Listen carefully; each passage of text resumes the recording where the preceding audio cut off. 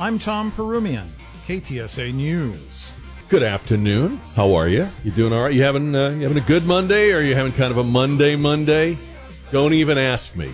Don't even ask. I'm not going to even. We're not even going to go. That would be the whole. If I had to explain to you everything that's going on with me, it'd be the whole show, and it wouldn't be a very good one. So, I got to tell you, if you ask most people these days, whether they're Republicans, whether they're Democrats, whether they're independents, whether they don't really care much about politics, if you ask most people these days, whose party is the Republican Party? I think, right, almost everybody would say, well, it's Donald Trump's party right now. The Republican Party is Donald Trump's party. And I get that. I understand that answer. It's a good answer. You know what might even be a better answer? I watched this thing that they did in Iowa, the Family Leadership Summit, and I think this is Tucker Carlson's party. Like, we're going to play some of this, and I want you to think about the fact that right now, Tucker Carlson might be the mainstream of where Republican voters are. I'm not talking about the people you see on the tube. I'm not talking about the leaders. I'm talking about like people that are Republicans. I think Tucker Carlson, maybe even more than Donald Trump, it's close, has his finger on the pulse. So they did this thing. Blaze Media, which is Glenn Beck's outfit, did this thing, and I frankly was not sure how this would go. It was like a cattle call for the Republican candidates. Remember, this is one of the things Trump said he would not go to. He didn't go to this, and he didn't go to Joni Ernst's thing either in Iowa.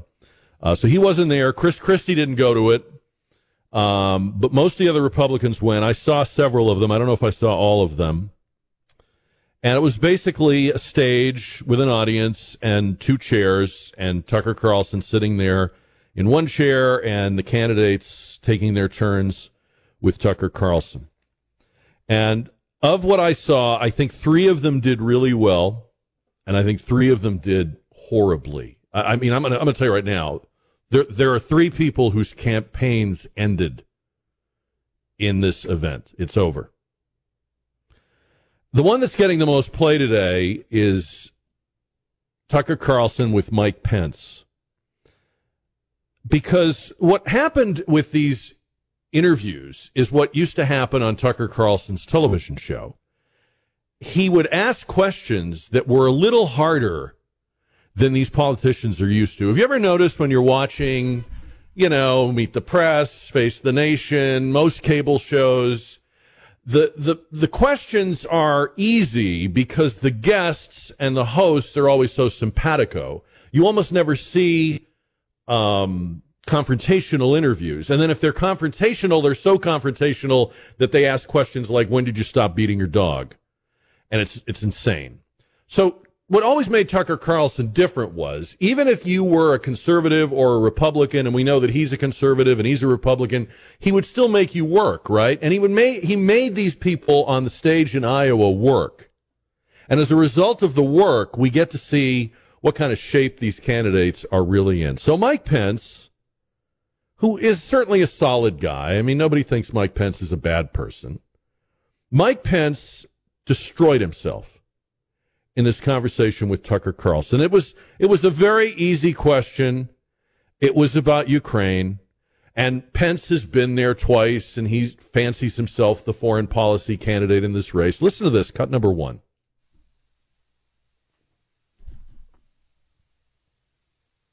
January, we'll let somebody transfer some jets. I'm sorry, Mr. Vice President, I know you're running for president. You are distressed that the Ukrainians don't have enough American tanks.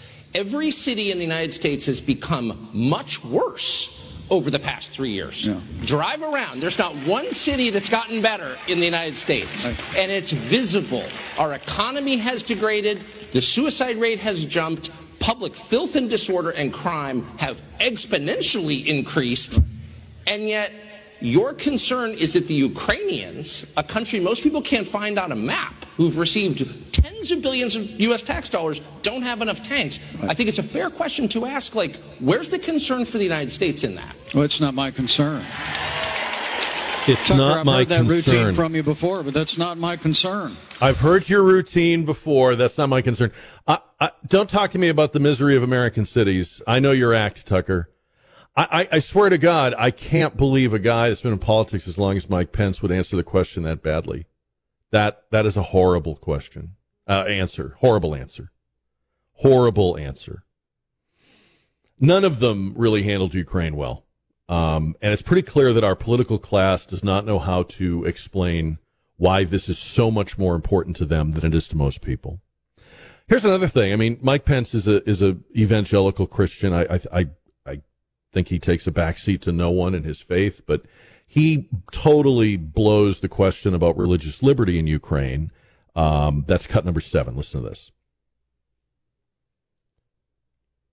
I can't let you elide over the question of the treatment of Christians. And I know. I heard and that would again. you be? Tucker. Well, no, but hold on. Would you? Would you? Problem is, you don't accept my answer. I just told you that I asked the religious leader in Kiev if it was happening. You asked me if I raised the issue, and I did. And I'm saying I also raised it with the Ukrainians, and I was told that there are religious leaders who have been working with the Russian military that is murdering people by the thousands. Okay. I mean, Tucker, look. Wait, but hold on. Don't you think? Let me explain to you what I think our national interest is there. I would think you would have greater concern for religious liberty in Ukraine.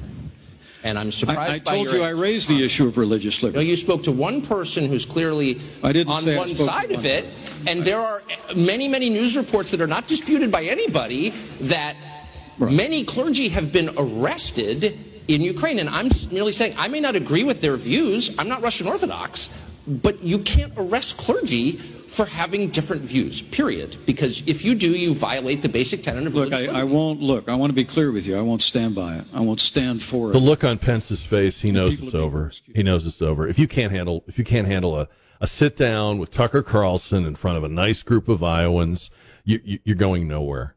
It was hard. It was hard to watch. Pence did not do well at all.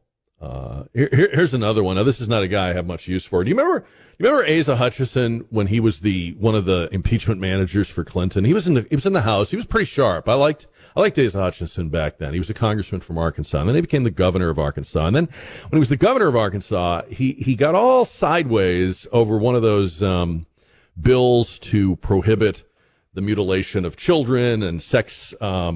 Puberty blocking drugs. And he's been trying to thread the needle and say that vetoing the bill was really the conservative thing to do, which Tucker Carlson is not having any of. Here's cut number 9. Listen to this. But how is it treatment? I guess that's my question. If you have a child who's born a boy, I want to become a girl. He hasn't gone through puberty yet. He's, say, 10.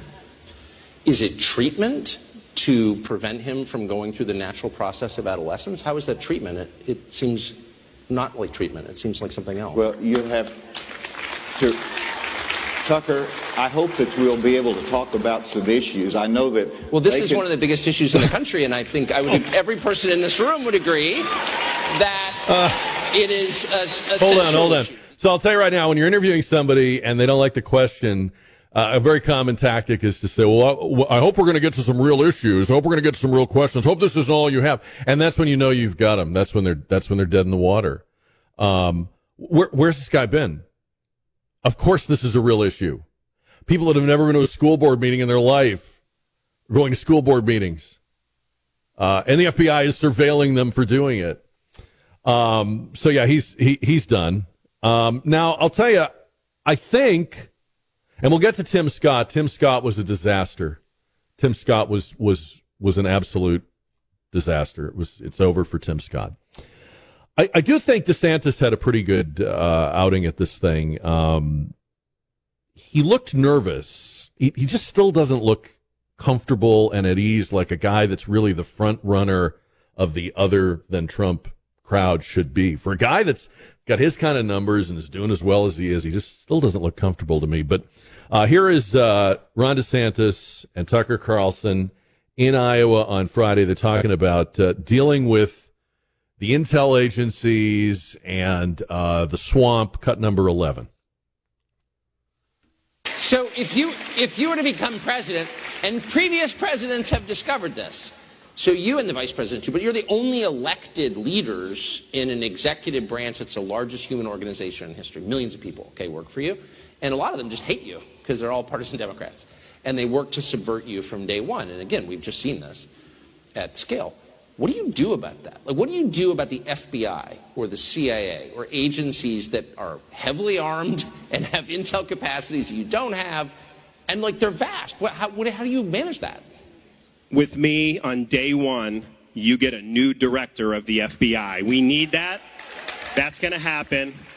So I think a couple things. One, there are thousands of positions in the executive branch that are appointed by the president. You got to have all those people ready to go to be submitted to the Senate in January of 2025. You can't wait 2 years to fill all the positions because then these career bureaucrats, they just take over. So you got to have your people in there on day one. You also have to have certain character of people. Like if you're the Attorney General, everything you do to deal with the DOJ, end the weaponization of government, deal with the FBI, the press is going to rake you over the coals. The left is going to rake you over the coals. The Democrats, they're all going to rake you over the coals. You either are down for that or you're not. And if you can't, that's a strong answer. That's a good answer. I think Nikki Haley was pretty good. He asked her bluntly who blew up the Nord Stream pipeline. Cut number 10. Listen to this. Who blew up the Nord Stream pipeline? I mean, I don't know. I'm not claiming you did it. No. I'm just kidding. No, I don't know. I mean, that's what I'm saying. Do you know who did it? Seems pretty obvious. It was backed by the Biden administration, I would say. I mean, I think all the evidence suggests that, but I wasn't there. But that seems like a huge step. This is the largest industrial sabotage in history, sent more carbon in the atmosphere than any act ever. And, there's weirdly no curiosity about who did it. And I think that's strange. Why do you think there's a lot of things that are strange with the Biden administration. This is the first one. I guess what I'm really saying is if you were running against the Biden administration, to do something like that and shaft our closest allies in the world, which would be Western Europe, and deprive them of the energy they need to run their manufacturing sector and destroy their economy, which it is in the process of doing, that's a major sin to have done something like that. You just betrayed our allies, and no one on the right is accusing the Bidens of what they clearly did. So I don't know why. She kind of hides from the question. And I noticed, and I don't know if you noticed this too, tell me if you saw it, I feel like he pulled his punches with her more. I don't know if he likes her, if he favors her, if it was because she's a woman. But he seemed much lighter and gigglier with Nikki Haley, and she doesn't take the bait on that one because any answer she gives on that one is going to get parsed and sound-bited, and so she's not going to answer that one. I don't think, at least at this point. Vivek Ramaswamy, strong. This is his answer on January 6th, cut number 14. Listen to this. You want to know what caused January 6th? There's such a temptation to say that there's one man whose name is unspeakable. We can't. No, first of all, it's QAnon. It's QAnon. It's QAnon. You want to know what caused January 6th? Is pervasive censorship in this country in the lead up to January 6th. You tell people in this country they cannot speak. That is when they scream. You tell people they cannot scream. That is when they tear things down. And so the reality is, we were told that you could not question where the virus came from when we all knew it came from a lab in Wuhan, which now they admit. We were told that you could not send a private message to someone on the eve of an election that Hunter Biden's laptop story was actually a true story worth considering before an election. You were systematically suppressed. So think about this. You told you had to be locked down, had to take a vaccine that was mandated and forced down your throat, stay locked down in your home while Antifa and BLM roam and burn the streets of this country. So that's the lead up of 1 full year of telling people you have to shut up, sit down, and do as you're told. And then you tell them, okay, there's an election where you didn't get the information that you needed, such as the Hunter Biden laptop story being real and suppressed.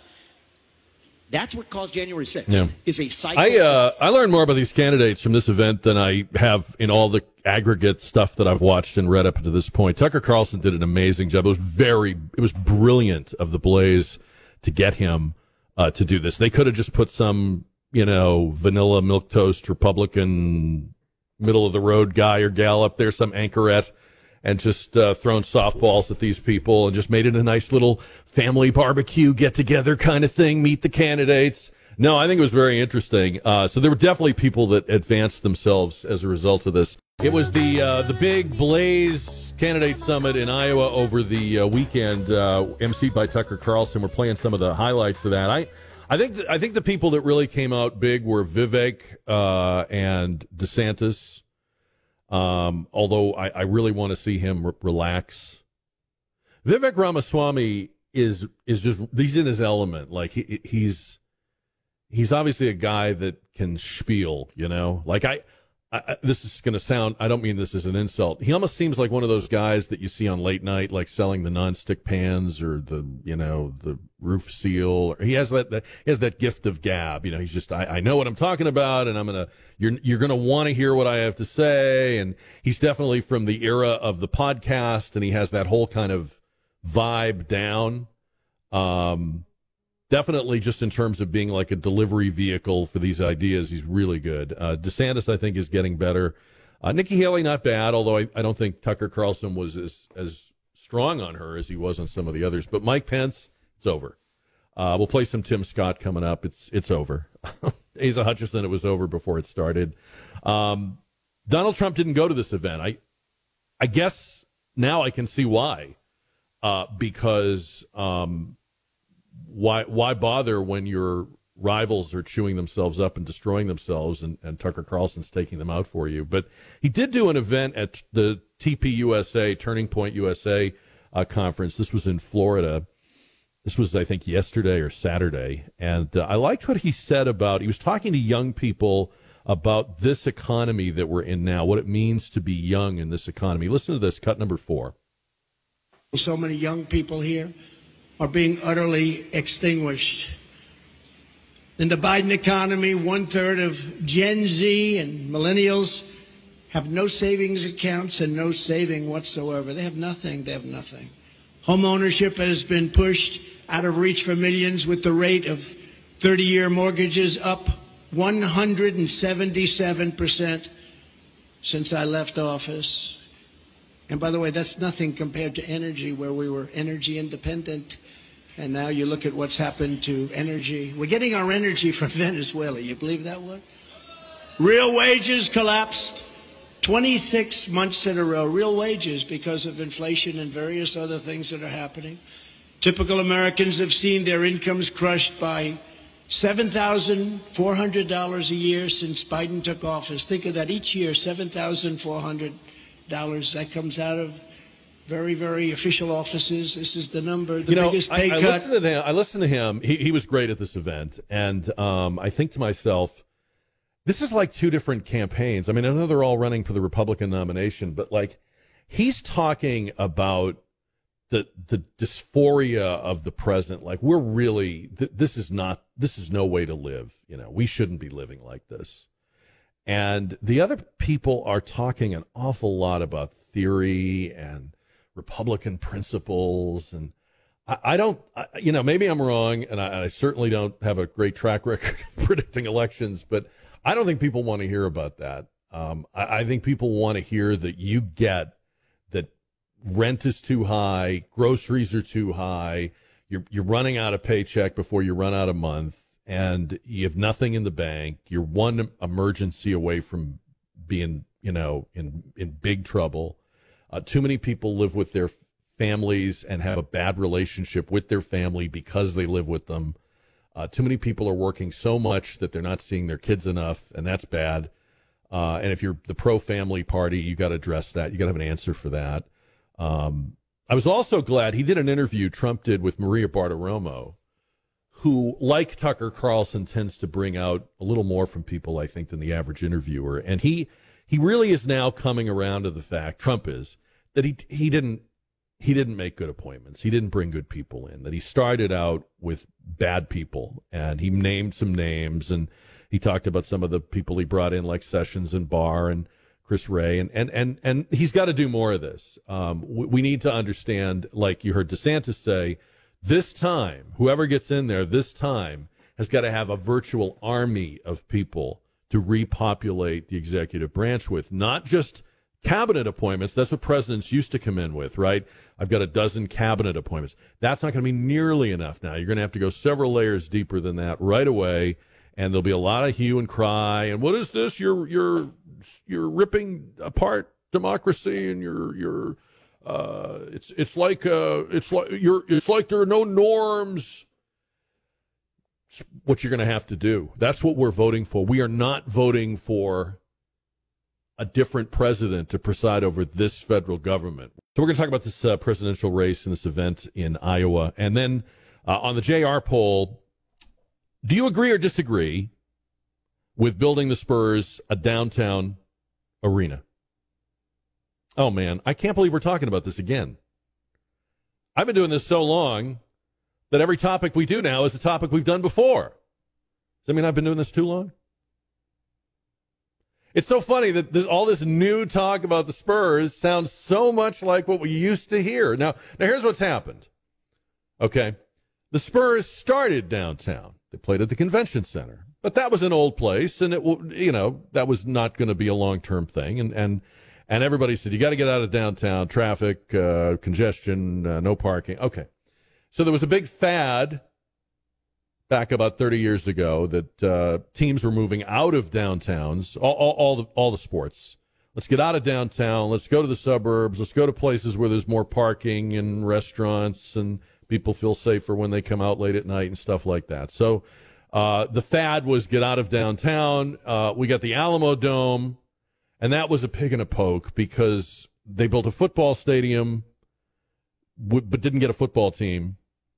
Then they repurposed it as a plus-sized basketball arena, and only now, in its old age, because the Alamo Dome is now really old by the standards of sports venues, now it is really being used the way it's supposed to for things like the Roadrunners and what have you, the gunslingers. But mainly, I think the Roadrunners have kind of put the Alamo Dome back in circulation. So then the Spurs, remember then there was all the talk about all these other places they were going to go, and they were going to go to the one of the quarries, and we eventually got this unhappy sort of compromise decision that nobody liked to put the AT&T Center up over next to the Freeman Coliseum.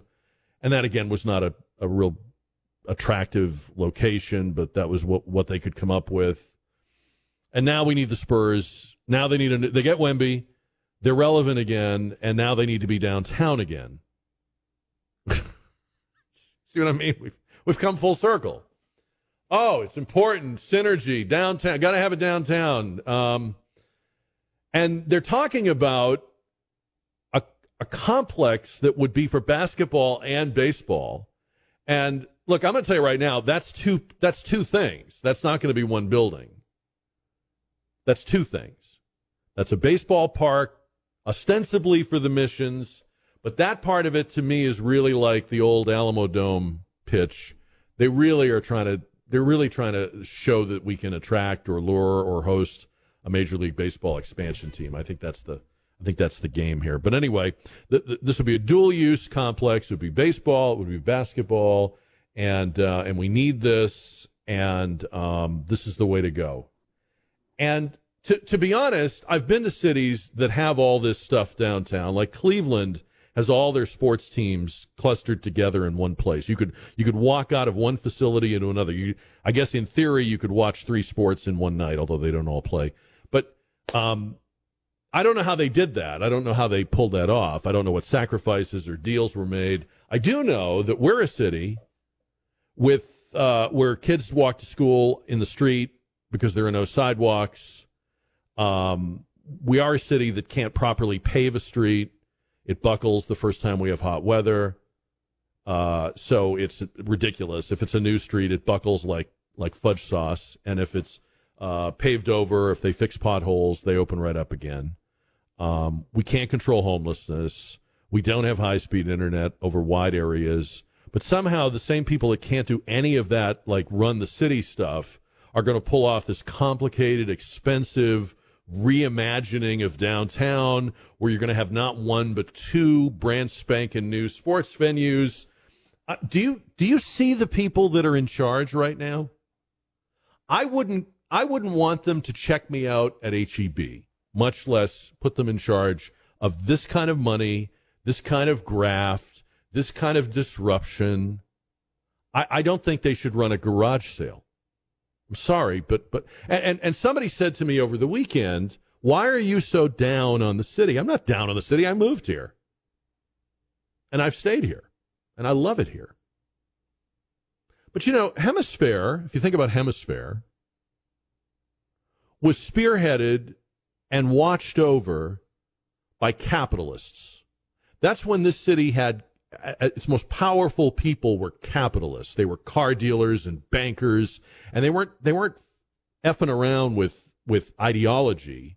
They knew how to roll up their sleeves and get things done. And some of it was probably politically incorrect, and they probably paved over some neighborhoods of color, and they probably did some things that you would like to do differently, but that's how they got it done. They were like, get it done. We're on a deadline. We're getting it done. If you put these people in charge of Hemisphere 68, it wouldn't have happened until 72 if it happened at all.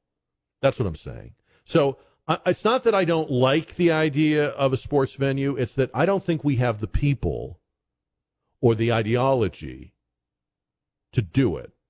The people that did Hemisphere, the people that built this city were civic capitalists. So they were business people who did the city's business. Today, this city is mostly governed, run, led by socialists. You do not give socialists this kind of control over money and real estate unless you want to just destroy the entire thing. I mean, these are not the people that would do it, I don't think. That's just my opinion. And I don't think you're going to get a lot of. I know Wemby's here, and I know that the Spurs are relevant again, but this is an awful lot of culture change to put on a guy that has played exactly 2 spring league games. Okay, I'm not disregarding his career in Europe or his apparent skills. He seems like a great kid. I'm glad they got him. I'm not predicting that he won't work out. I don't know if he will, but I imagine he probably will work out, and he probably will be what we hope he is. But for crying out loud, he just got here. And, we need a downtown arena. I mean, it's just, who are these people, Do you find it as funny as I do that we have politicians that are very pro-sports business? They've never found any other kind of business that they want. They don't want Elon Musk or a defense contractor. They don't want to build anything else but. They're not interested in doing business with anything else but sports teams. And honestly, if Putin owned a team, they'd bring him over. I mean, that's the one kind of capitalism these socialists downtown seem to love. They'll do anything for it. It's weird. I mean, like, if you're pro business, be pro business, right? And then if you sort of foster that culture, you can build stuff like sports arenas because there'll be a business community that will say, yeah, we want that here too. That's good for our bottom line, and we'll get in on it and we'll buy into it. I don't just want them to sell the naming rights. I want the corporate money in the actual development and construction of these things. If you're going to do it, I think that's how you need to do it. And so that's sort of my take on it. As far as a downtown Spurs facility or baseball facility, I just don't see the culture, the civic culture for that. If we had capitalists, I'd say, okay, they'll find a way. They won't just balance it on the taxpayers. They won't say to people, well, you'll have to do without those sidewalks for another 10 or 20 years. But see, the socialists will. 210-599-5555. They're probably already trying to figure out how to get solar panels on the roof of this thing. And see, that's completely the wrong-headed way to do this. So I guess I sound like I'm of two minds on it. Like, I love sports, and I'd love to have it, and I'd go to it if it was there.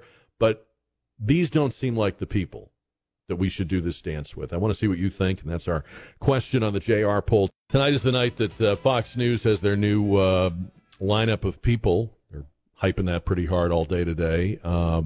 I think they missed an opportunity to bring in somebody new.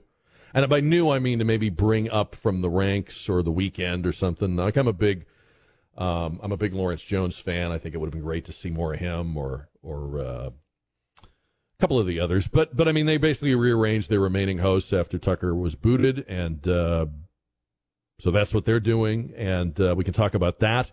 We can talk about this arena thing. I feel like we're going to have we're going to be hearing from Brad Messer and Ricky Ware and Eliza Sunnyland, and we're debating a Spurs arena again. It's that time again. I guess everything that goes around comes around, or whatever.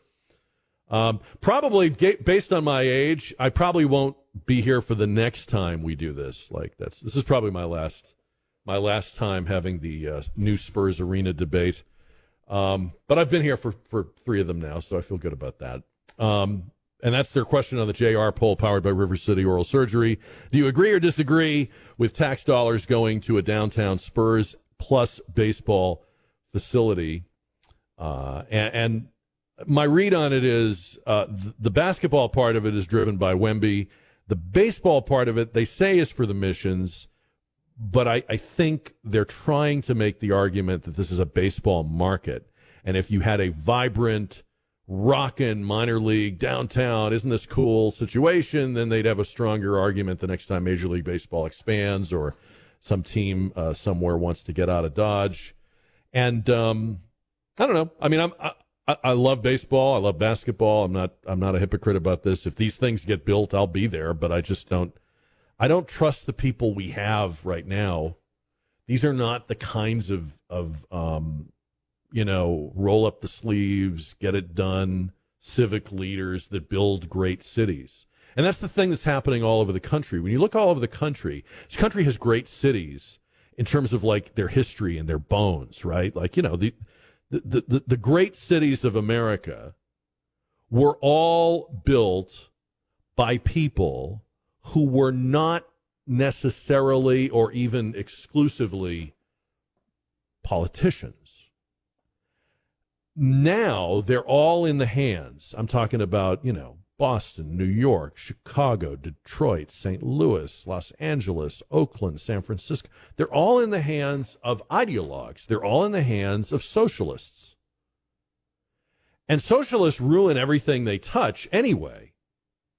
So it's bad enough to hand these gems to socialists is bad enough. But then when the socialists say, we've got some ideas, we think we're going to add on, we're going to build, run for the hills. I mean, look out and grab your wallet, because this will be graftapalooza. This will be corrupt. It will be cost overruns.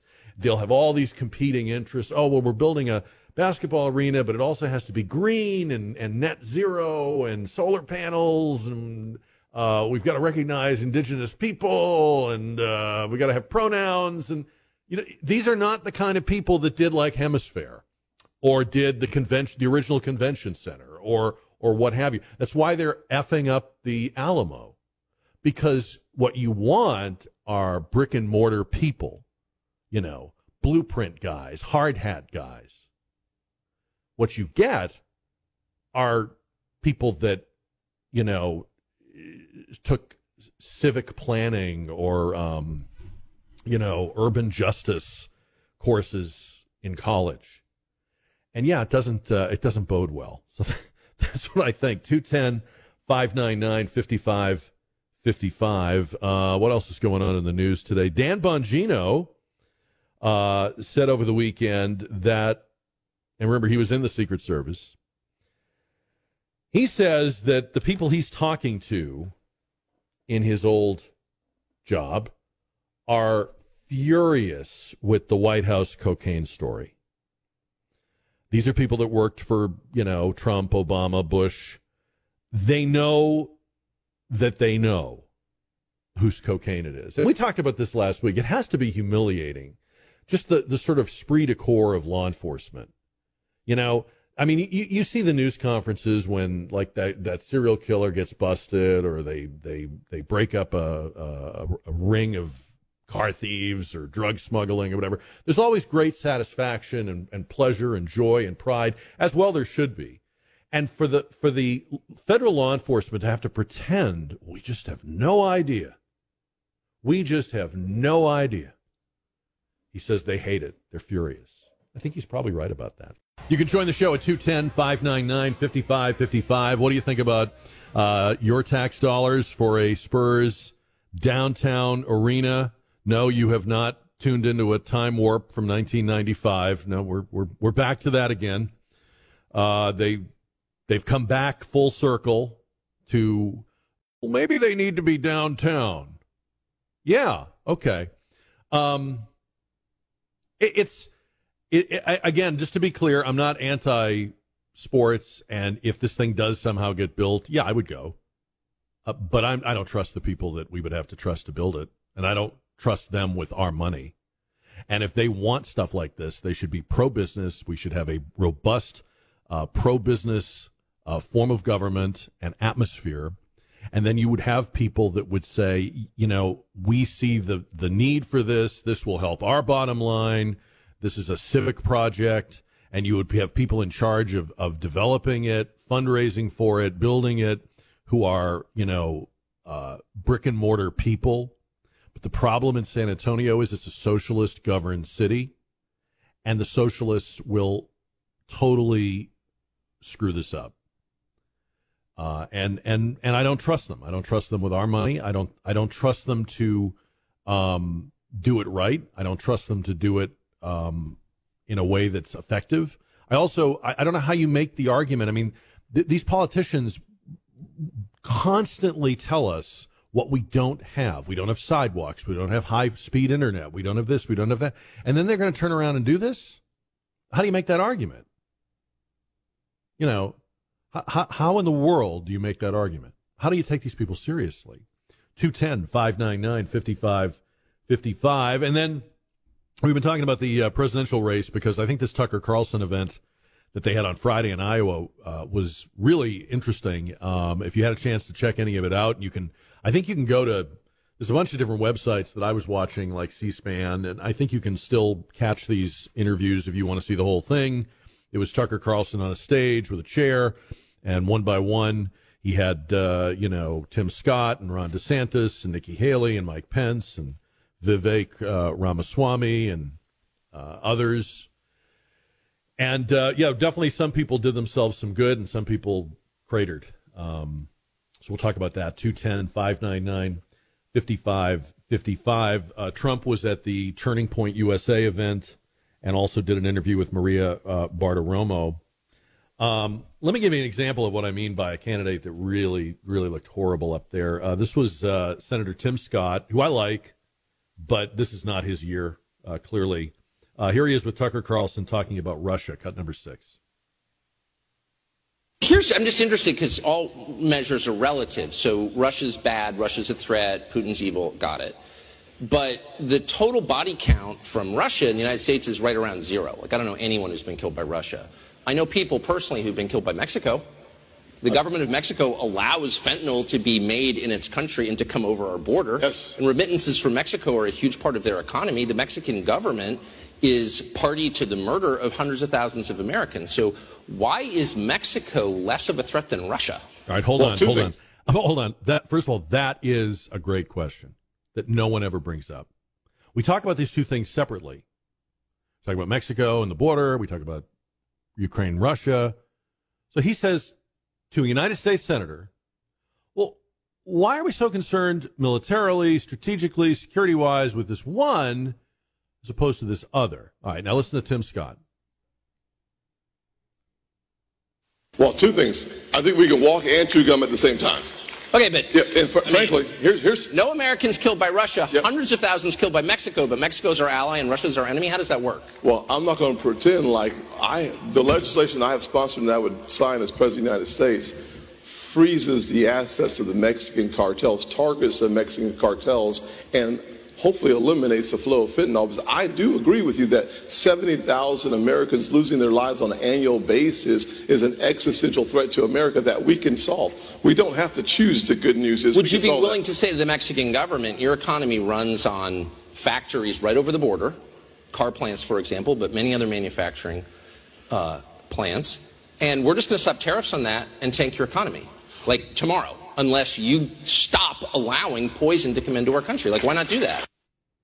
It's interesting because Tucker's questions got more applause at this event than most of the candidate answers. That's why I said you can call it Donald Trump's party, the Republican Party, and it is, but at the moment, I don't know anybody that sort of represents where the actual Republicans I know are, like where their heart is, more than Tucker Carlson.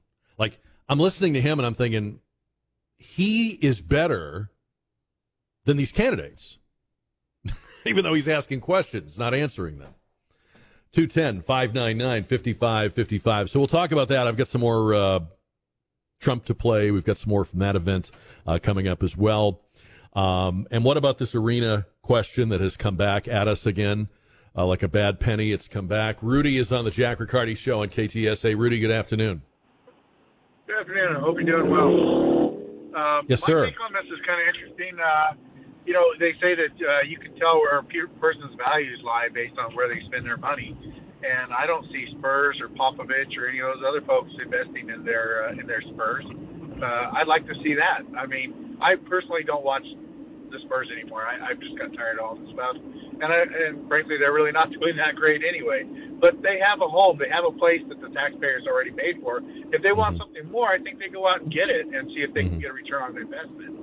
But I'm sure they're probably not going to get a return on investment. The idea of moving this downtown is absolutely stupid. When I did go see the Spurs, it's just an issue with traffic and everything else, and it got to where it wasn't fun to do that. And trying to move it downtown just makes it exponentially worse. I don't know what they're thinking. I mean, we none of our highways can handle the traffic we have now. Downtown is a mess. You've got the Alamo thing still going on. That's going to be going on for years. Now you're going to, I guess, somewhere near that, you're going to do what? Take a bunch of land by eminent domain. Are you planning on improving a lot of roads? Are we going to be getting there? I mean, how are we going to get there? You don't want us driving. You want us taking mass transit. How's that going to work?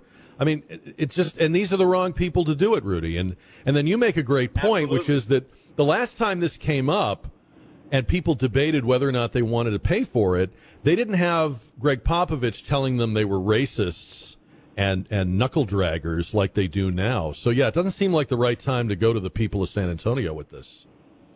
Exactly. Yeah. I think that's a great. If I want to start a business, I don't think that San Antonio is going to pay for me to start a business, or expand a business. And for us to ask this multi-million-dollar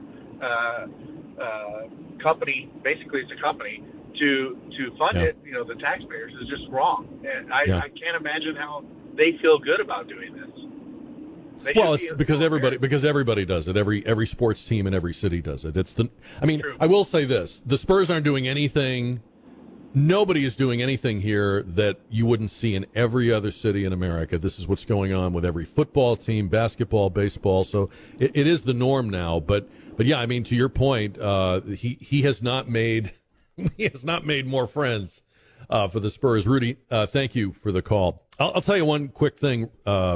Just kind of off topic, but when this came up in I want to say around 1995, I was at the other station, and I had just gotten here. And this was when they were debating whether they were going to, the Spurs were at the Alamo Dome, but were they going to build an arena at that Northeast quarry that I think now has the football, soccer complex? Anyway, I'm working at the other station. It's the Spurs station. The company that owns that station and still owns it, a part investor in the Spurs. That was a very interesting time because I'm on the air every day saying pretty much what I'm saying now, and you know me. And I kept waiting for them to come to me and go, this is a problem. We're having a little bit of a problem, or we'd like you to tone it down. And I will say to their credit, they never did. No one ever said word one to me over there about how my position was the opposite of the position that the company took, and that obviously the team took. But it was a little touch and go. I do remember that. I do remember like waiting for that meeting that fortunately was never called. Talking about the interest in a Spurs downtown arena that would also have a baseball stadium attached to it or adjacent to it. I mean, these are two things, right? You got to build two things. You can't build one building that's going to be for both. And while that may seem like a wonderful thing and a great idea, when you start looking at the complexity of it, the cost of it, the choices you're making to fund that versus other things that the city doesn't have and really needs, and then you look at the people we have in charge, and I'm not even talking about. I think the gentleman that talked about Pop's politics. I mean, that's a great point. But before you even get to that, because he won't always be here. Before you even get to that, you realize that the people running this town are socialists. And they can't make the basics work. They are forever virtue signaling about pronouns and renewable energy and equity and diversity. If you were going to do something like this, which would become one of the most ambitious public works projects in the country, you would want somebody of an entirely different caliber. And I don't see that. 55 years ago, the city fathers strong-armed a World's Fair into what was then a very sleepy city, not the happening place it is now. We got Hemisphere, and we had a World's Fair. We got the Tower of the Americas. We got all the cool buildings down along what we now call Cesar Chavez. But remember that those were bankers and business people and military people and car dealers. And that's not who's running the ball game. And those aren't the kinds of people. I mean, when's the last time we had somebody like that on city council? And so that's what I'm talking about. I mean, it's very sketchy to me.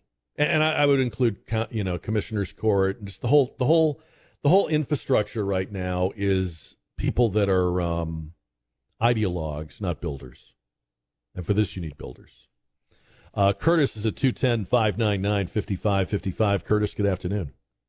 Good afternoon. I totally agree with you. Our city government, and I'll throw the county government in there as well, couldn't plan their way out of a wet paper bag. And for anyone who doesn't agree with that, all I have to say is the 300th anniversary of San Antonio. That was such a non-event.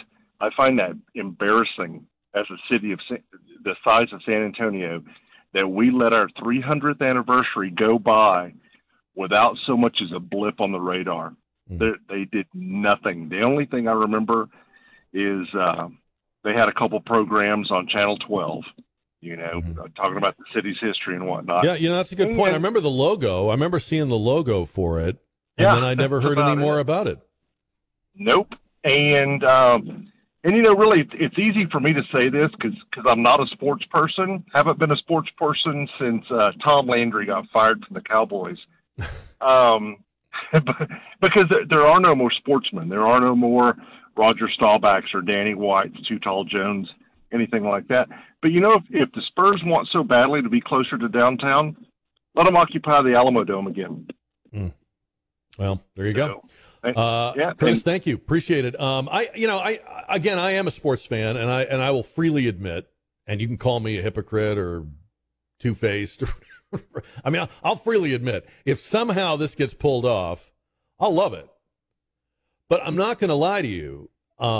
If they pull it off, they'll probably waste a ton of money, steal a ton of money, do it in the most inefficient way.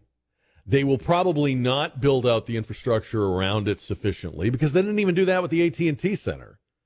That's an anthill when things let out over there. An interstate highway backs up when you have an event there. What does that tell you? And, they always have big ideas, but people that are socialists are not builders. They're redistributionists. Capitalists know how to create value, how to increase capital. Socialists just know how to consume it. So a lot of money will get consumed, but I don't know what we'll have to show for it. That's my only point. Again, you show me a different group of people, and I'd say, yeah, let's try this, or this might work, or this might be good. But I don't see it with this group. 210-599-5555. Got a pretty amazing story to tell you. Speaking of what's happening in our cities, I've been waiting all weekend to share this one with you. It's from my old hometown. It is really something. And it's the kind of headline you probably never thought you'd see in the United States of America. So anyway, we got that story coming up. You're voting in the JR poll. I'm going to play some more stuff as we go along through the afternoon from this candidate event in Iowa with Tucker Carlson. What do you think about these candidates and what you've heard of that event? Seems to me like right now, Donald Trump and Tucker Carlson are in a level by themselves as far as reflecting what the people I know who call themselves Republicans feel and think. And I look at these people that are running for president like Mike Pence or, Tim Scott, and look, what planet, where are you coming from? But see, that's that was the thing that made Trump different to begin with. They're still giving like 2004 answers. And we're coming up on 2024. And I don't see anybody learning that lesson. 210-599-5555. I did tell him, I did say, you do realize, Giovanni, that people that listen to this show, the last thing they want to do is come out and see it. I said, that's not gonna be a big draw, but he still wants us there, and we'll be there. The mayor of Boston is named Michelle Wu. She took office recently, and it was historic. She's the first Asian mayor of Boston. And we talked about this when she first was elected because she's a pretty impressive person. She has a very impressive personal story and one of those great American immigrant stories, and smart lady. She is taking a lot of heat for something that came out over the weekend, and what is being called by some a Nixonian tactic. She's admitted that she created an enemies list and gave it to the Boston Police Department. These are people that are her most ardent critics. The mayor says that she has been harassed and intimidated by people at public functions and outside her home and going for coffee and whatnot. And so she compiled a list of people, and it only came to light through a public information request. I don't know who did that. I don't know if it was a journalist or one of her political opponents, but they did a Freedom of Information, public information request. And it's like an enemies list. It's like a list of people that have picketed her office or her home or yelled at her in public or heckled her at the parades that she walks in. And, my first thought is that I'm not a fan of any of those tactics. Like, I don't like the tactic of taking your differences with somebody to their house or their neighborhood. It's not what I would do. But it also goes with the territory of our times. In other words, she's not unique in this. Pretty sure every mayor, governor, other elected officials, members of Congress, the people are angry. People are outraged. There's a level of fear and disillusionment and just raw anger that may be the highest in our lifetime. I think it eclipses the anger and the angst of like the anti-Vietnam War 60s. So it's there, and it goes with the territory of being the mayor of one of the largest cities in the country. But the idea that you would make a list of people and give it to the police is problematic. So what are they going to do? What are they supposed to do with that list? And she can't answer that. And you know how it works, right? If you break the law, you're in trouble. But you can't be in trouble just because you don't like the people in charge, or you opposed them, or you didn't vote for them, or you wrote letters about them, or you carried signs, or you put a sticker on your car. You can't be in trouble for that. Or can you? And I don't know what's worse, that she made the list, or her people did, or that the Boston Police Department took the list. Like, yeah, okay, we'll work with you on this. Now, again, don't get me wrong. I don't want anything to happen to her. I don't agree with her about anything, but I wouldn't want anything to happen to her. And you would expect the police department in any city to be careful and protective of the mayor and to prevent anything from happening to her or her family. I'm all for that. But a list? And I started thinking about this, too, because I'm from there. If you think about the history of Boston, like the American Revolution, I bet there was a list then, too. And the people on that list are now the most honored, revered names in American history. I mean, they're literally the people that founded this country. I know we're tearing down their statues and stuff, but I mean, history is history. I'm just saying, it's kind of a mark of honor to be on a list like that. It shouldn't happen, and there's no way the police should be playing with this. But it's kind of a mark of honor to make. Like I'd want to be on that list. 210-599-5555. So when I was in music radio back in the 1980s, a song came out by a singer named Tracy Chapman. And full disclosure, I'm not really a fan of Tracy Chapman. She's kind of a folk singer, and folk singing is just kind of boring to me. I just don't like it, but I'm not putting it down. It's just not for me. But she had this huge hit. You may remember it, called Fast Car. This is what it sounded like. I remember when we were driving in your car, speed so fast, I feel like I was drunk. City lights sticking out before us, and your arm felt nice wrapped around my shoulder, and I had a feeling and it was a big hit. We played it on the music radio station that I worked at. It got number of Grammy Award nominations, and won a number of awards that year. And it was a platinum record and all that. So that was then. That was 35 years ago. And now a country singer named Luke Combs has covered Fast Car. This is what it sounds like. So I remember when we were driving in your car, speed so fast, I felt like I was drunk. City lights lay out before us, and your arm felt nice wrapped around my shoulder. I still don't really like the song, but okay. Modern country is also not really my thing, but that's okay. So he covers the song, and this writer at the New York Times named Emily Yar started writing about this phenomenon, tweeting, as Luke Combs' hit cover of Tracy Chapman's Fast Car dominates the country charts, so I guess it's doing very well, I don't know. It's bringing up some complicated emotions in fans and singers who know that Chapman, as a queer black woman, would have an almost zero chance at that achievement herself.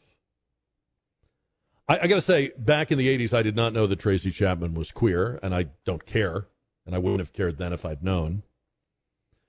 And yes, I imagine it's true that Tracy Chapman would not get on country radio because country radio usually only plays country artists, i.e. artists whose music and sound and names are known to that audience.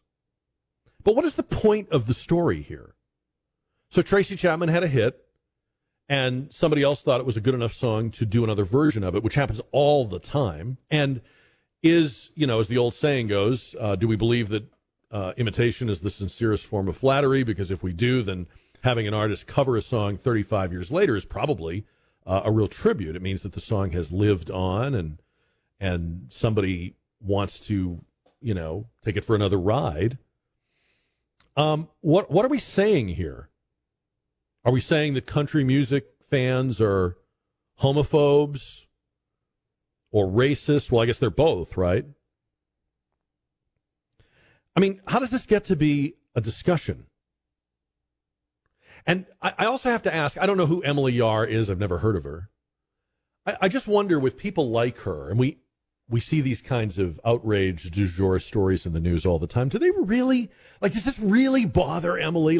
Did she write this because it's just been burning a hole in her mind? I just don't feel this is fair to Tracy Chapman. Or are they just looking for clickbait and stirring the pot, and division is good business?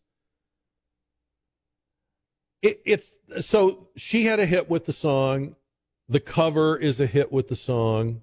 There are probably people that love the song so much they'll like both versions. There are probably people that only like the Tracy Chapman version and just don't like Luke Combs, and vice versa, right? I'm sure. So what? Why is it special that Tracy Chapman is black and queer? The biggest country hit ever was by a gay black artist. I mean, I realize some people would say, well, that's modern country, and I don't disagree with you. I'm just making the point. That was on the country charts. It was on the country stations. Lil Nas X, Old Town Road. You remember that. We played it. What are we saying here? What are we doing here? It seems like they're trying to answer a question no one was asking in the first place. And then to do a story like this, you have to go to basically professional grievance people. You have to go to people who make their living airing and stirring grievance. And they're probably people that had to Google Luke Combs, and maybe some of them had to Google Tracy Chapman too, so that they could tell us how offensive the whole thing is. I don't know how the artists themselves feel, although there was a statement from Tracy Chapman. I don't know if she wrote it or her management team wrote it, but there was a statement from her on Billboard's website that said simply, I never expected to find myself on the country charts, but I'm honored to be there. I'm happy for Luke and his success, and grateful that new fans have found and embraced Fast Car. It's pretty nice. Really all that needs to be said, right? You may not care about the song, and I don't ask you to, but this kind of divisiveness is intentional. There wasn't an issue. They tried to make one. That's what is tearing us apart. We haven't become more hateful, but there are people trying very, very hard. And I think that's the takeaway for me. There are people sitting in front of a computer with space to fill, print or airtime, looking for and manufacturing hatred, envy, division, phobia. And every single thing the left touches, they make more divisive, more bitter, more envious. And it's not by accident. And it's not like they're reflecting, well, people are really angry. There's all these Tracy Chapman fans that are angry. If anything, they were probably feeling like Tracy did, like, hey, it's great that this song is, people are discovering it again. And one of the cool things about music nowadays, unlike when I was in music radio where you had to depend on radio, now if people hear the Luke Combs version, say they listen to KJ97 and they hear it and they're like, wow, I really like, what's the deal with this song? they Google it, they might discover Tracy Chapman.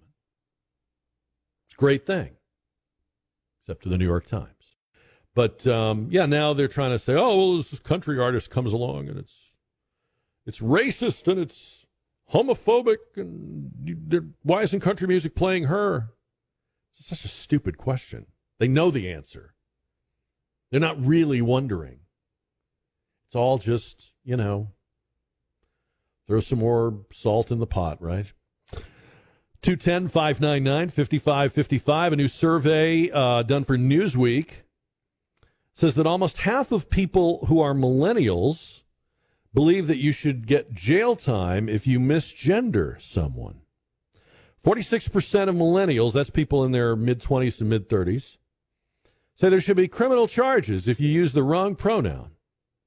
It's an act of violence, say some. That's what they say, for example, at the colleges and universities that have made a rule. It's an act of verbal violence.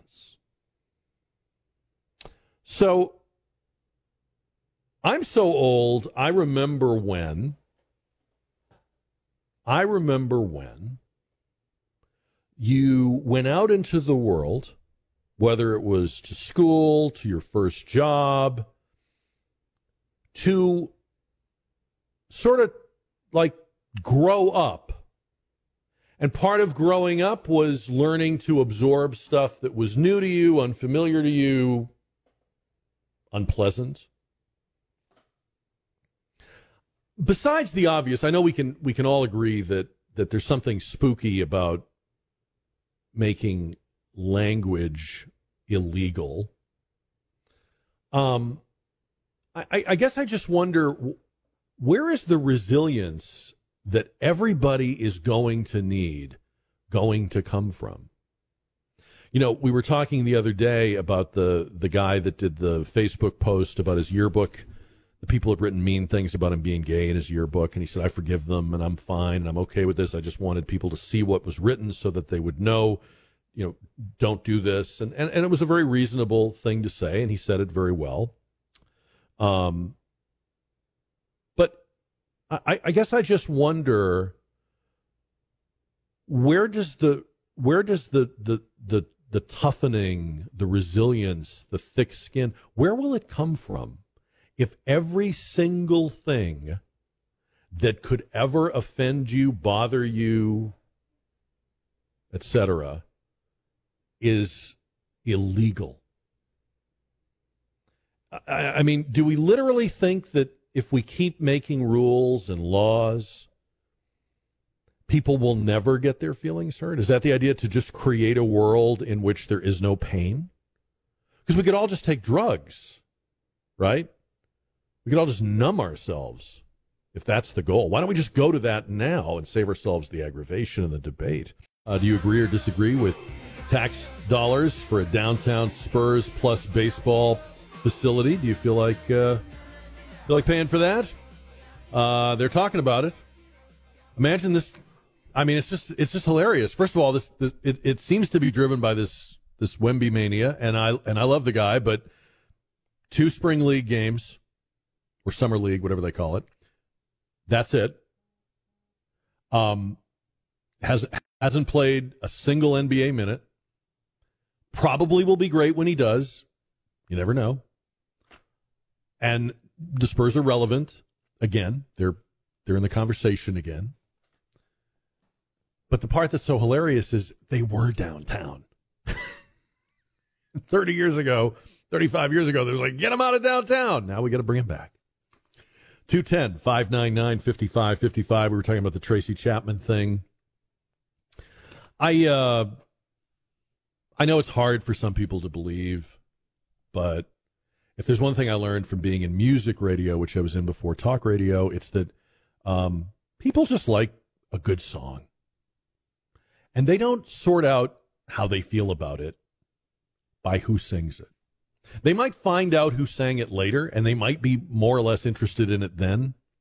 But when they hear a song and they like it, and it gets stuck in their head, or they hum it, or they sing it in the shower, or they just search for it in their playlist, that is it. That's the magic of music. It would take a culture warrior to try to turn that into, what about this lesbian black woman? And you know who's familiar with this whole rigmarole is Clarence Thomas. Think about Clarence Thomas's life for a minute, the Supreme Court Justice. He's only the second black man ever to be on the Supreme Court. And he was the first black man to do a lot of the things he did in his life. And not that he would want your sympathy, but I'm sure he's had his struggles. I'm sure he's been in some pretty lonely situations. And he's been on the Supreme Court now for about 30-something years, 33, 34 years, something like that. I think he's the senior member of the court. It's never stopped. The name calling, the Uncle Tom, you're a traitor to your race, it's never stopped. Keith Ellison is the Attorney General of Minnesota, a real piece of work. Former member of Congress, major race baiter. He did an interview where he said that he's reminded of Clarence Thomas when he watches the movie Django and the character Stephen. He says this about Clarence Thomas. He's the I'm looking out for me and I don't care nothing about you. He's abdicating his responsibility. When he got in office, he was this way. He's this way now. Maybe he's worse now. Clarence Thomas needs to be impeached. Clarence Thomas is illegitimate and has no basis in the job that he's in. You know, I would have thought if we ever heard words like that about Clarence Thomas, that they would probably come from a white racist, not a black racist. That's surprising.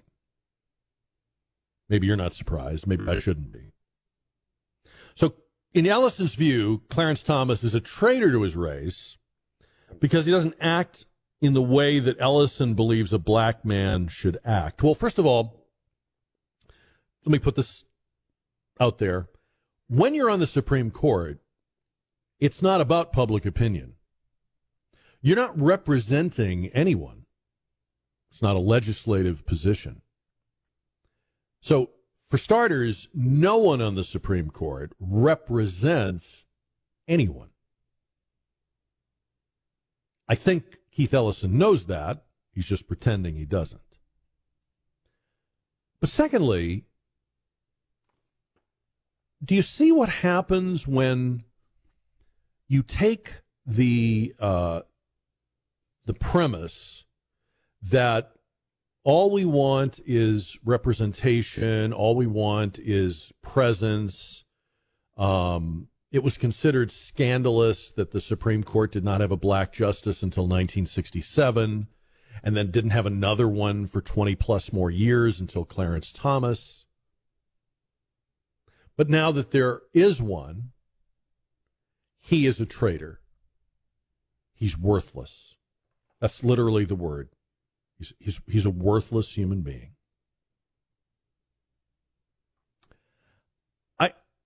I wonder if Keith Ellison realizes that he can't tie Clarence Thomas's shoes. That Keith Ellison came up politically and so forth in a very different era. He didn't have to overcome what Clarence Thomas did. And part of the reason he didn't have to overcome it is because Clarence Thomas overcame it. People that are trying to divide us and spoil us are also attempting to deny the achievements of people much greater than them. I wouldn't mind if they were just ignorant of it or dismissive of it, but they're actually trying to deny it. Like it didn't happen. And every time I read about the kinds of vicious personal attacks and ad hominem attacks on Clarence Thomas, and I presume the people making those attacks know something about him or know something about his life, I realize that if they can be this dismissive of him, imagine the disdain and the contempt they feel for us. And my question to Keith Ellison would be, who do you represent? Because Clarence Thomas, again, is on the Supreme Court. He's a judge. He doesn't represent anybody. He is there to determine matters of law and the Constitution. There's no constituency. And that's why we don't elect the justices of the Supreme Court. That's why we don't want them to have a D or an R after their name, even though it's widely known what their predilections are. But in theory, they don't represent anybody. But who does Keith Ellison represent? What historical figure should I think of when I think of Keith Ellison?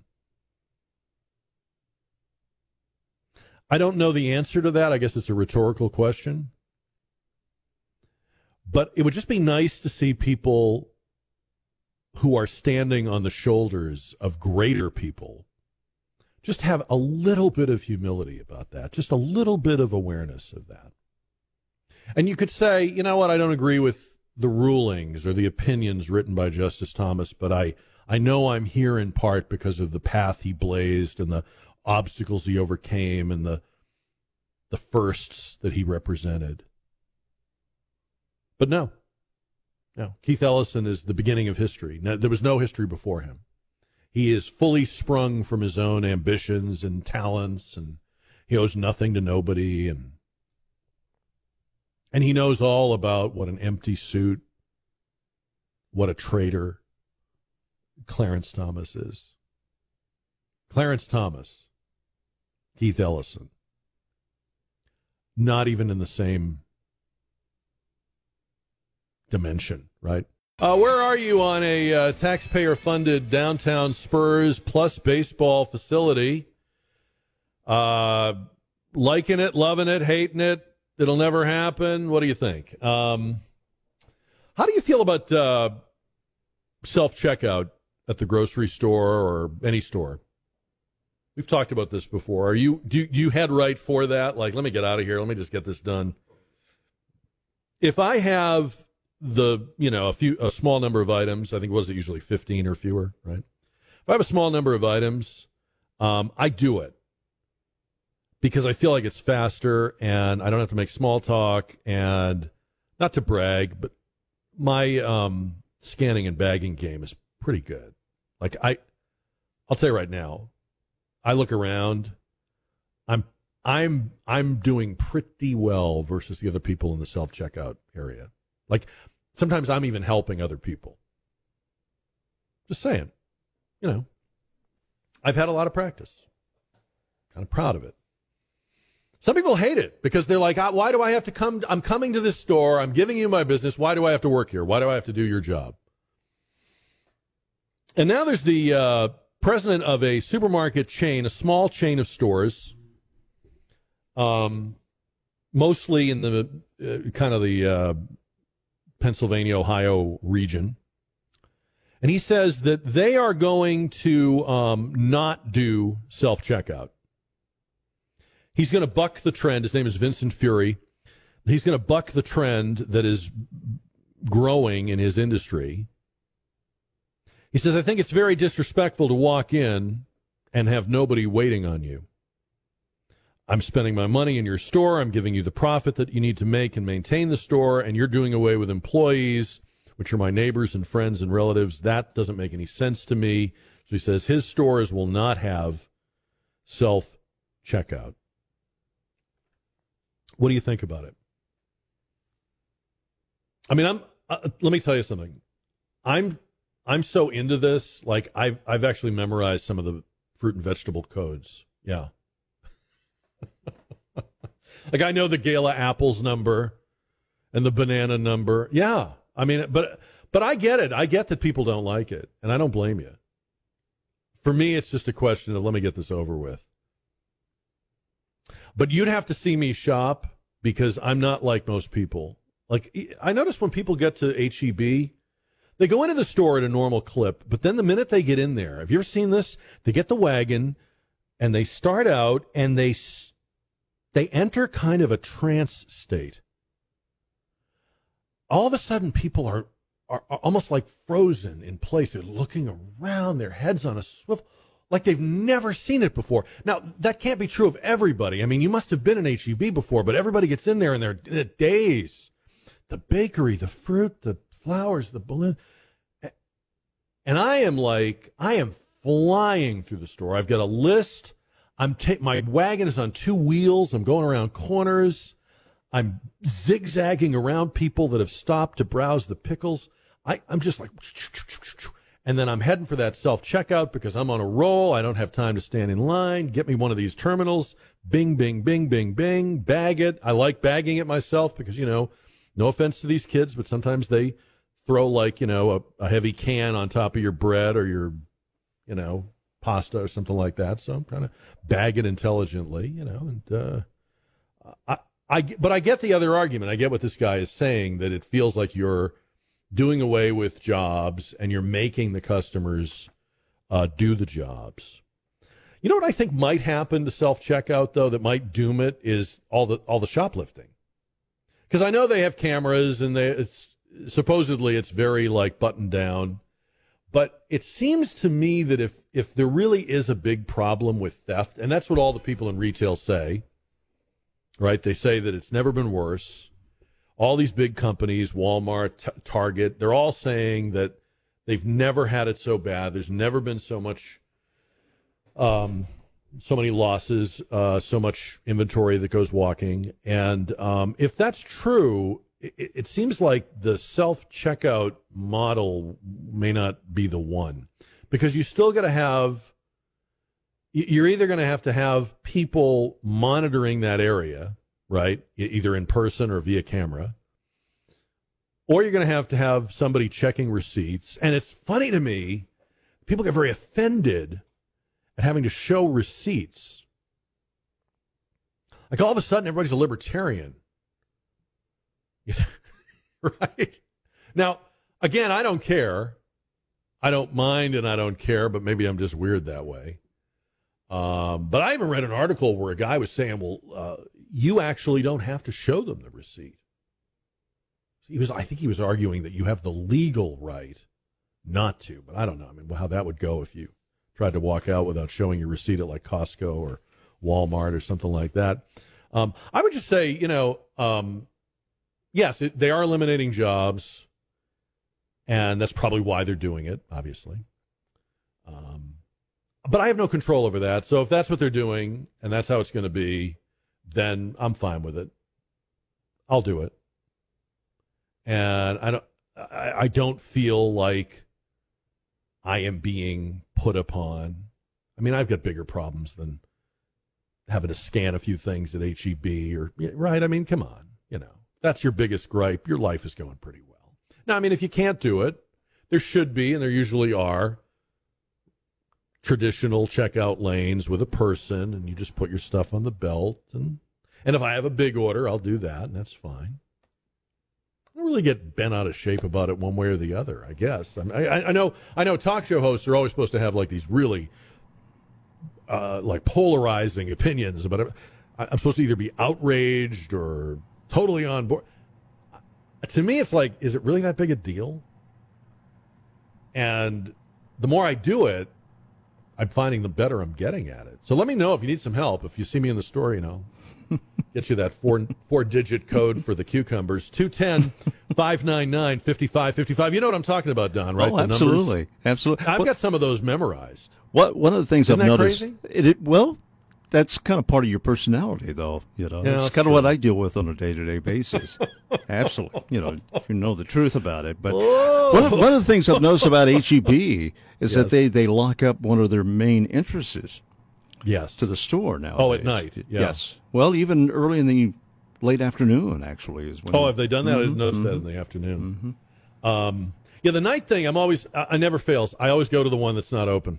Like I'll park, HEB those are really wide stores, right? Yes. So you're like, oh, great, I can park right near the door, and then it's the other entrance. Mm-hmm. Oh, yeah. Very aggravating. Are you a self-checkout guy, or are you a? No, I'm a self-checkout. I want to get in, and I'm one of those. Now, every now and then, I'll shop around, and kind of spend a little time longer than I need to be. But when it comes to the checkout, I just want to get. And a lot of that has a lot to do with because I just don't want to stand there and have small chit-chat with someone. I have no idea who you are. I'm not anti-people or anything, and I'm not trying to be mean. I'm usually not in the mood for it. I just want to get in and out. Yeah. And I feel for the do we call them cashiers? I don't even know what we call them anymore. I used to call them cashiers. like, I'll go to my HEB, and if I go through the regular checkout, the kid is like 18, 19, 20 years old. I know he's supposed to talk to me, and so he does. Mm-hmm. But I feel bad for him. He's like, he doesn't want to talk to me. So any big plans tonight? Like, yeah.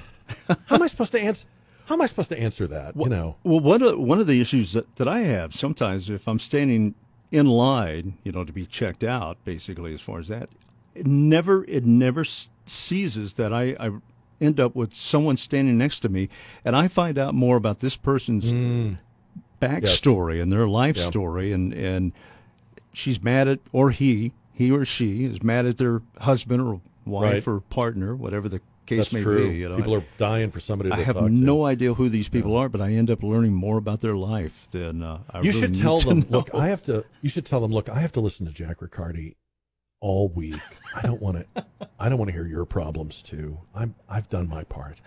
All right, 210-599-5555 or jack@ktsa.com. Becky writes, I love self-checkout. My first job when I was 16 was a bagger. That was back in the days of the automatic carryout as well.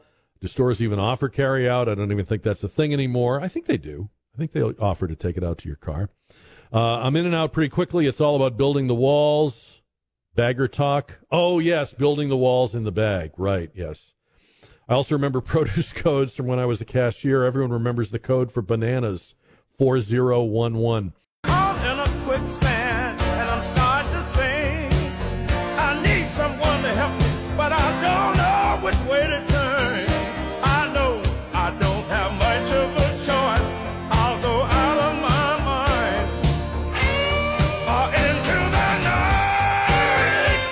Grocery store executive says his store will not follow the trend of having a self-checkout area.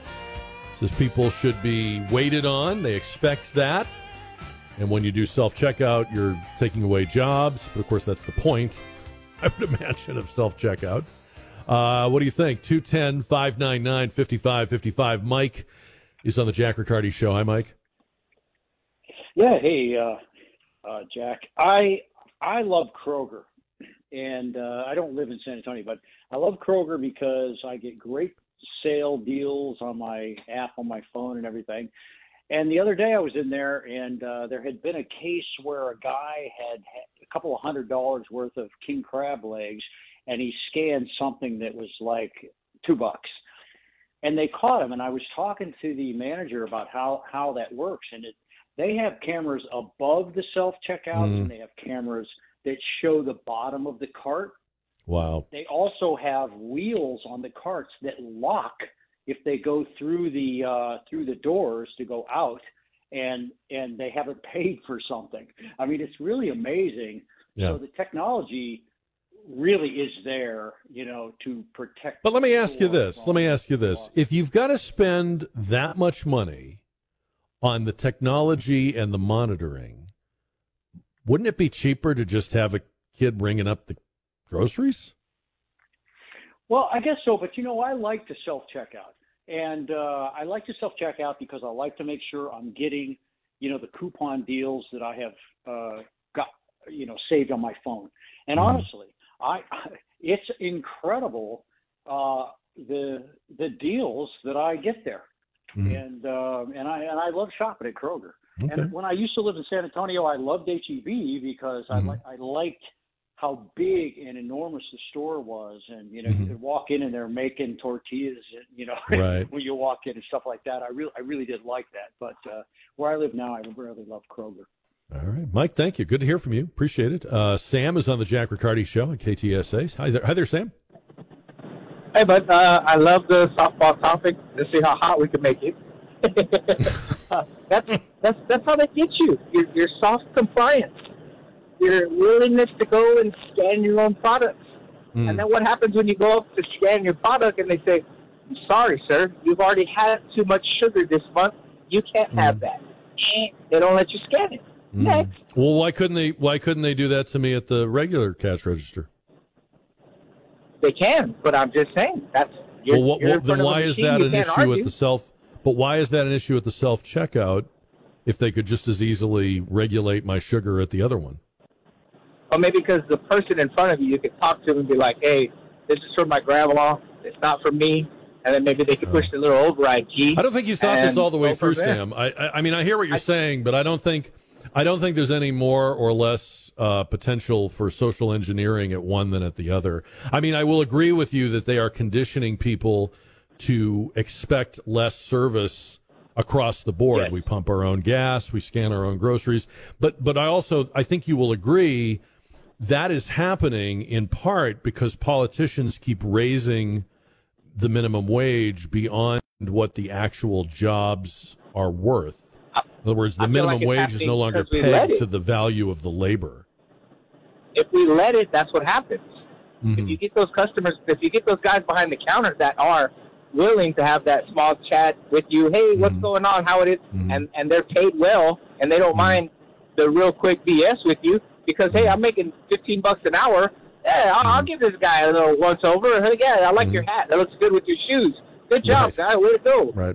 You know, you get what you pay for, right? Okay. All right, Sam.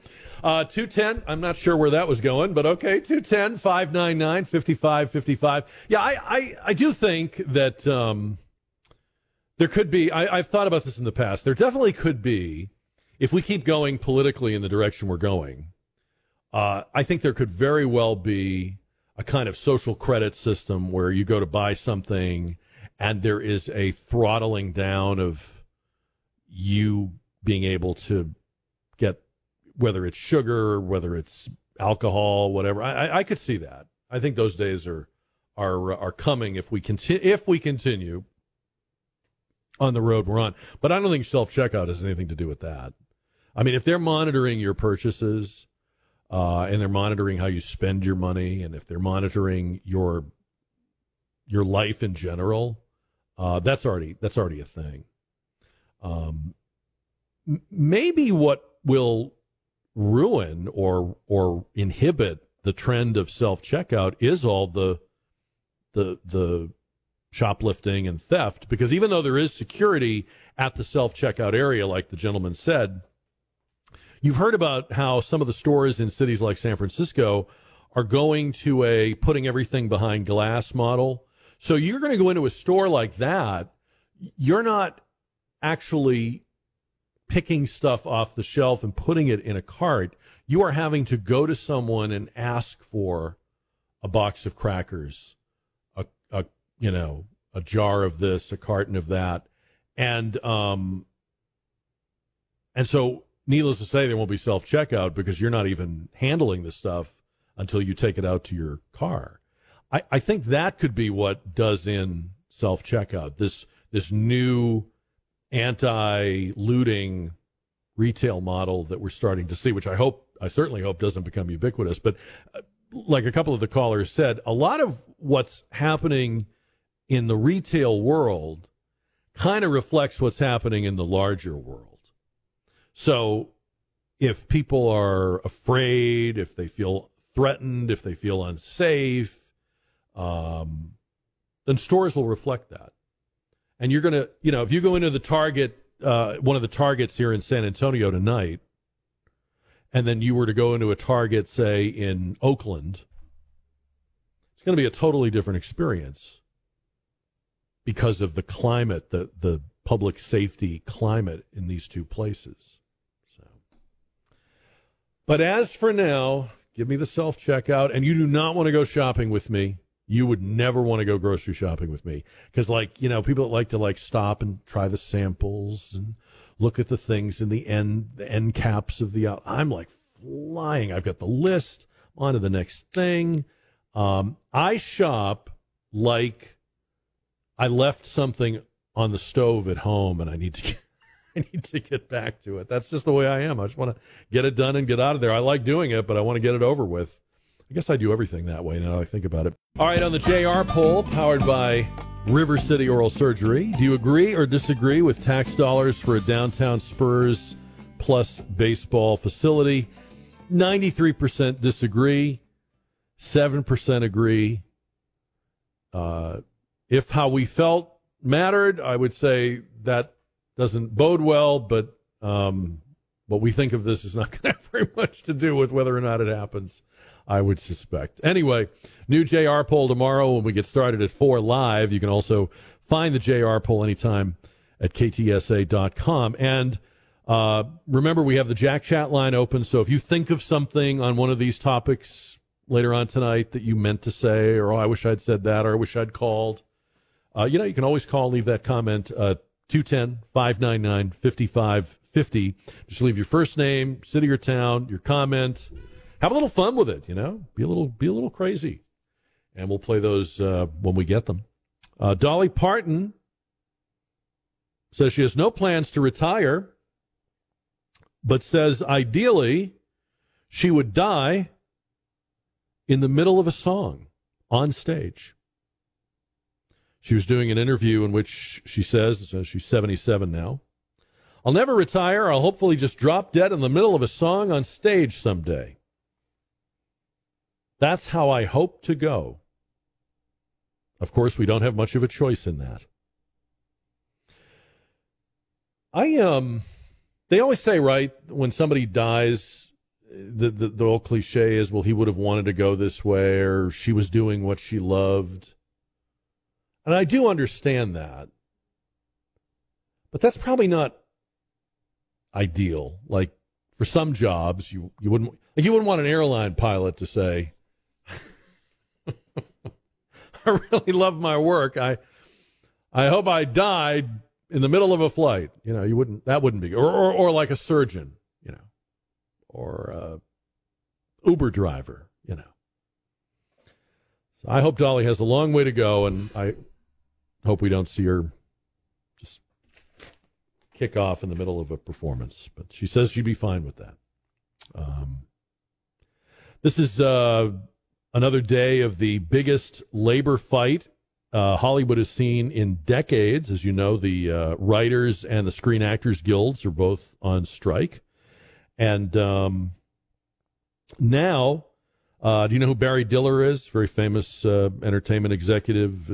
He ran Paramount, and he ran Blockbuster, and he's run some big companies. He says this could produce the absolute collapse of the Hollywood entertainment industry. This strike could bring about the absolute collapse of the entertainment industry.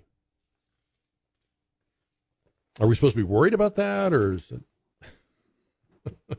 should we cross our fingers? Or I love movies, I do, but I don't think there's something called creative destruction in economics. There's a term called creative destruction where you have to destroy something in order to create the grounds or the means for it to be recreated.